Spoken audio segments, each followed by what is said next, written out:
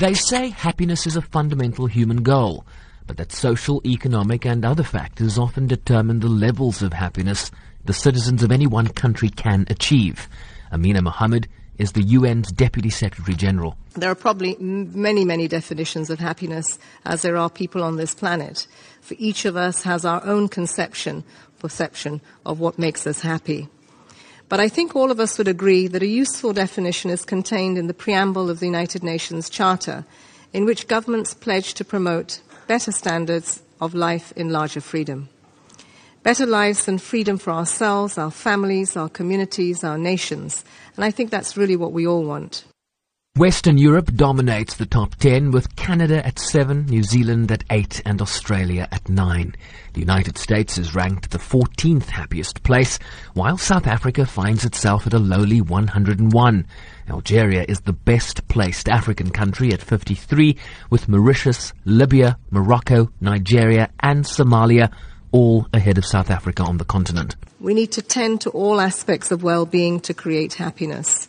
And that is why GDP alone is no way to gauge the happiness and well-being of a nation.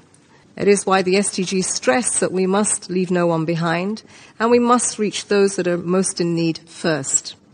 Our societies cannot be happy while the vulnerable and marginalized continue to suffer, nor can we be sustainably happy while the environment declines. That is why the SDGs place equal weight on social, economic, and environmental development.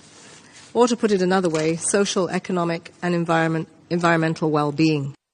Countries were not just scored on GDP per capita, but on several key factors, such as life expectancy of individuals, social support, for example, having someone to rely on during times of hardship, trust as it relates to corruption in government and business, and freedoms, human rights, and so on. The struggle against extreme poverty displays... Minister of State for Happiness from the United Arab Emirates, Aoud Al-Rumi, believes that with the rise of unemployment, social ills and conflicts, striving for happiness becomes increasingly important. This is especially true in our region, where conflict, instability and intolerance are on the rise, taking their toll on human welfare and growth.